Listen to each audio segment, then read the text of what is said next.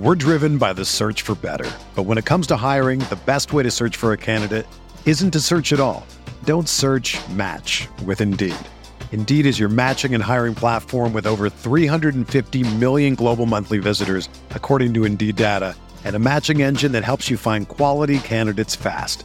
Ditch the busy work. Use Indeed for scheduling, screening, and messaging so you can connect with candidates faster. Leveraging over 140 million qualifications and preferences every day, Indeed's matching engine is constantly learning from your preferences, so the more you use Indeed, the better it gets.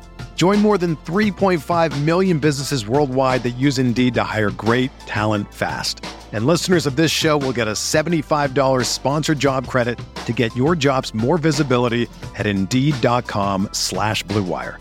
Just go to Indeed.com/Blue Wire right now and support our show by saying that you heard about Indeed on this podcast. That's Indeed.com/Blue Wire. Terms and conditions apply. Need to hire? You need Indeed.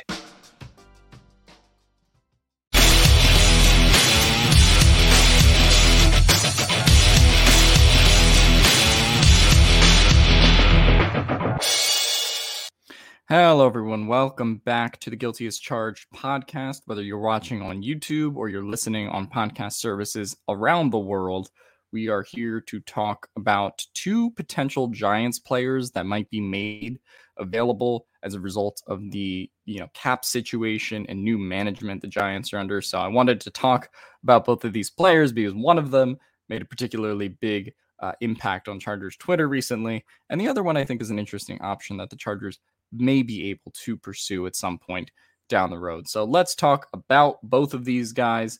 I am, of course, talking about Saquon Barkley, the running back who kind of made a storm on Chargers Twitter this week. And I'm also talking about cornerback James Bradberry, who might be a potential cut or trade target for the Giants. But let's get into both of these guys. And I want to first start off with, why is this all happening, right? Why are the Giants potentially selling all this talent and potentially looking to make trades and having a former number 2 overall pick like Barkley on the table? And I would read this paragraph over here. New York is currently projected to be $12 million over the salary cap in 2022, a major issue for GM Joe Schoen. Given how the team has struggled with that roster, he doesn't sound afraid to make a big splash in order to reshape the team, even if it involves dealing a popular player like Barkley. Shane also followed up his comments by saying, "We're still working through that, but I'm open to everything. Like whether it's trading player for player, I'll listen to everybody. If it's trading a couple players, I'm not going to say the entire roster. We're open for business on the entire roster. But if anyone is going to call and they're interested in any of our players, I'm certainly going to listen." So those are certainly some quotes that tell you that Joe Schoen and the Giants' power structure in general is willing to fire sale if they have to kind of, jumpstart this rebuild after the David Gettleman era. And then there's the Giants beat reporter from The Athletic, Dan Duggan. He said surveying sources in Indy referring to the Combine, not the Colts, but he was saying surveying sources in Indy, the consensus trade value for James Bradberry is a 3rd round pick and Saquon Barkley is a 4th round pick. I'm skeptical that the Giants will pull the trigger on a Saquon trade, right? So I think that kind of shows you where those players are valued around the league. If, the Giants really want to make those trades or if they can make those trades. So let's talk about both of these players' contract situations. Of course, we'll start with running back Saquon Barkley. He is on his 5th year option, the last year of his contract, basically due $7.2 million. In terms of his cap hit, which is his biggest, I think that's his biggest base salary, but it's somewhere in the middle in terms of his contractual cap hits.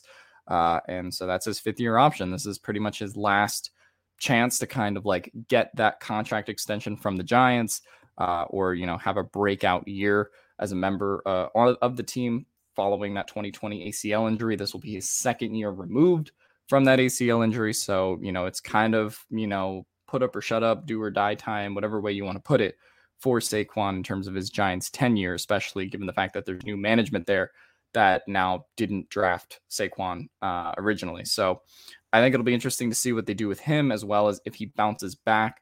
But I think it's pretty unlikely that the Giants actually trade Saquon Barkley, despite Keenan Allen's wishes, who, of course, tweeted the world-famous eye emoji when there is a free agent or a trade acquisition to potentially get for a team, players like to mess around. I like to mess around with the eye emoji on Twitter too, because I think it's fun. But I despite Keenan Allen's wishes, I do not think Saquon Barkley actually gets traded, nor do I think it makes a lot of sense for the Chargers, which I'll get to in a minute. But he, is due $7.2 million, not huge against the cap, and the Giants don't really save any money by getting rid of him. It would just be that $7.2 million, which doesn't even make up the $12 million that they need to get rid of to get under the cap. On the other hand, cornerback James Bradberry is a bit of an interesting cut candidate for them. I know the Giants were saying they're looking for a third-round pick to potentially deal James Bradberry. I'm going to tell you right now, that's not going to happen. And you look at these two numbers as pretty big reasons why that's not going to happen. James Bradberry's cap hit is $21.9 million this year. His dead cap is 9.8.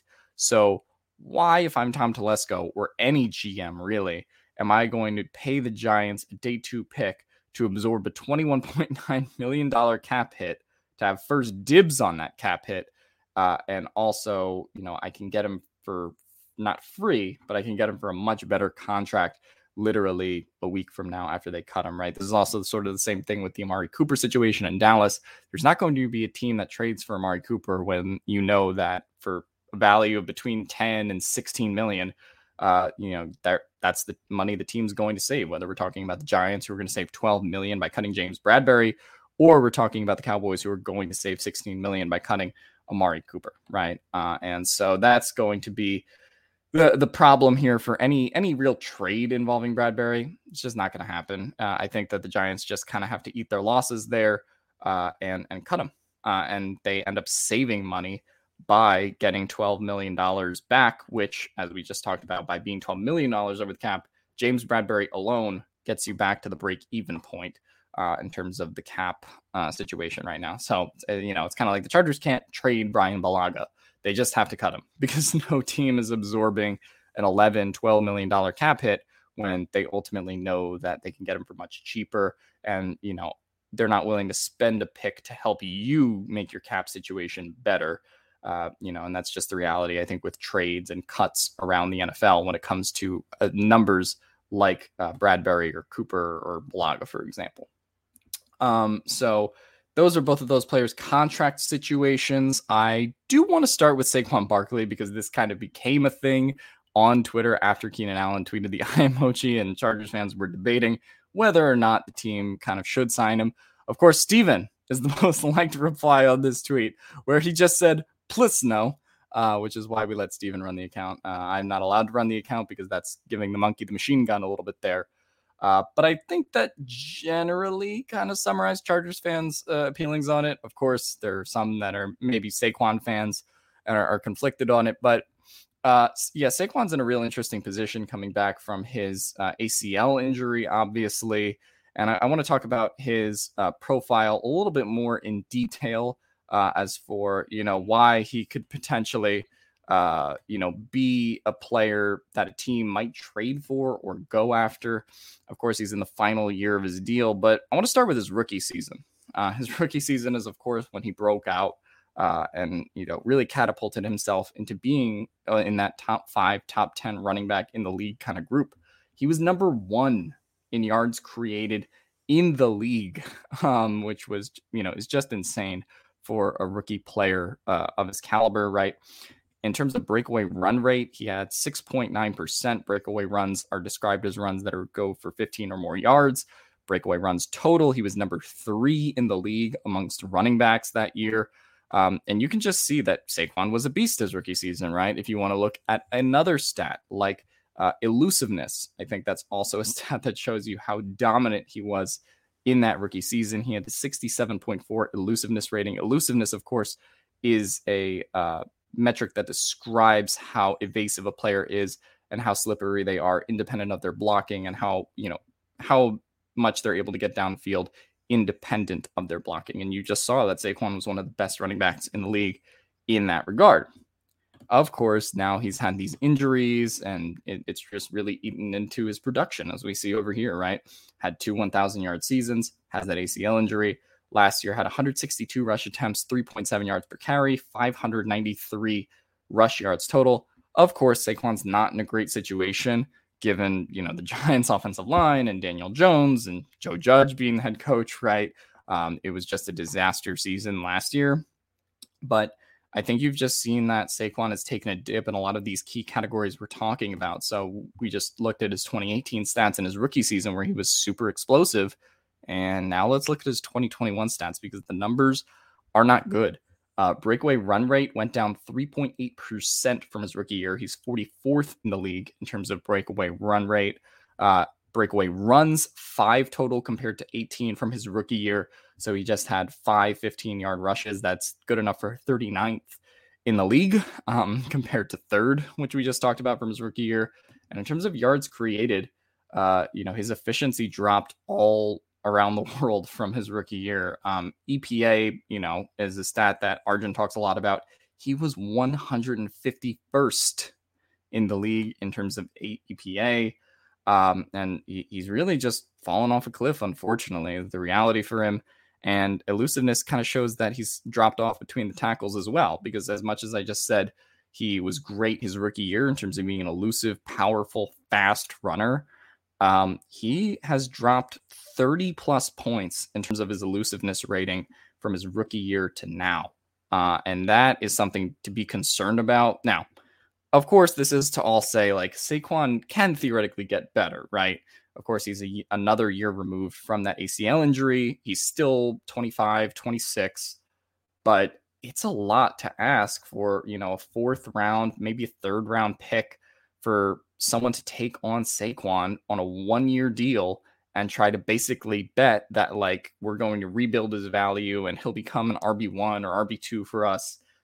I think that's a lot to bet on given the recent history of Saquon. Of course, not in the greatest situation in New York, but one of the reasons I'm out on him is just because I think his value has plummeted. Not, of course, for his contract's not bad, but in terms of what he can actually bring a team, I don't think there's really any chance that Saquon provides much value for the Chargers, who are in win now mode, right? Of course, there are other teams that can trade for Saquon and like figure out what he is if they're not like contending this year, but the Chargers have to contend.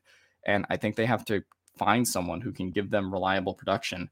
Saquon just isn't that guy right now in reality. Unfortunately, never was the sharpest in between the tackles, but his athleticism has dropped off so much that I don't know if he can get it back. And that'll be the test for the Giants this year. But it's one of the reasons that I would be completely out on trading a high day 2, day 3 pick for, a running back on a 1-year deal who has had a lot of injuries over his tenure.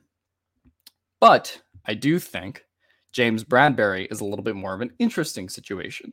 Of course, we just talked about James Bradberry's contract and how a team can basically save $12 million, or how the Giants can save $12 million by cutting him. He's going to get cut. And he can be signed to a pretty reasonable contract. The Chargers need to be bolstering their quarterback room, whether that's through the draft, free agency, both, really. When you talk about Chris Harris leaving and Michael Davis and Asante Samuel Jr. really being the only starting quarterbacks in 2022 currently on the roster. So they definitely need to bolster the depth there.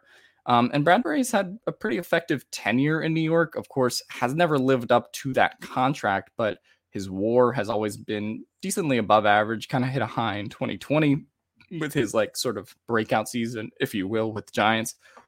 Dipped a little bit this season in terms of WAR just because the Giants were bad in general. But overall, his WAR has been, average to above average for his career. WAR is, of course, wins above replacement. And so, I think that he adds a lot to a quarterback group if you kind of add him for a reasonable price. And he had a decent season this year and a better season in 2020. But all things considered, pretty solid corner that you could get for relatively cheap value. I don't know if you would take like a 1-year, 2-year kind of deal. His real issue is kind of run defending and tackling, but I think if you stick him on the outside, that's not something you have to worry about too much with him. Michael Davis has become a bit of a better tackler during his time here. Asante Samuel Jr. is a very good tackler. And of course, the elephant in the room is, of course, Derwin James on the defense, right? So I think he kind of mitigates that problem. The Giants also had terrible secondary talent around Bradberry most of the time. And so that kind of created a lot of pressure for him.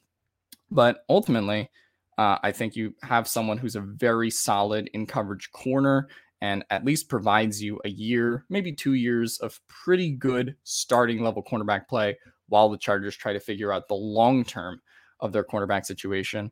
As far as what his market value is, I'm actually not too sure what it would be. I think if you look at his market value right now, it's decently high. Like it's a $10 to $12 million average salary, but he's also probably not going to get like a lot of years when he's cut. I think that he would probably get something like a 3-year, $30 million deal, 2 years, 24, but ultimately something that's a pretty reasonable contract compared to what he got from the Giants, which was 3 years, 45 million. And that contract was always an overpay, but I think, it was just revealed to be a really big overpay when he was playing good, but not to the level they expected. And it's just very obvious he's going to end up being a cut candidate given the financial situation the Giants are in. But that's kind of all I got on Saquon Barkley and James Bradberry. Of course, I am kind of out on Saquon Barkley as a whole. I don't think there's much the Chargers could do there. I think they have to go through the draft or free agency if they want to find some RB2 production. Cordell Patterson's there. There's a lot of reliable RB2s that the Chargers could potentially get for Austin Eckler. I just don't think trading Saquon is the move, or trading for Saquon is the move there at all. James Bradberry, I think, is a very interesting cut candidate, but let me know what you guys would do in the comments down below. Would you trade for Saquon? Would you trade for Bradberry? Would you see either of them, particularly Bradberry, as a cut candidate for the Chargers? Let me know in the comments down below, and I will see you guys next time.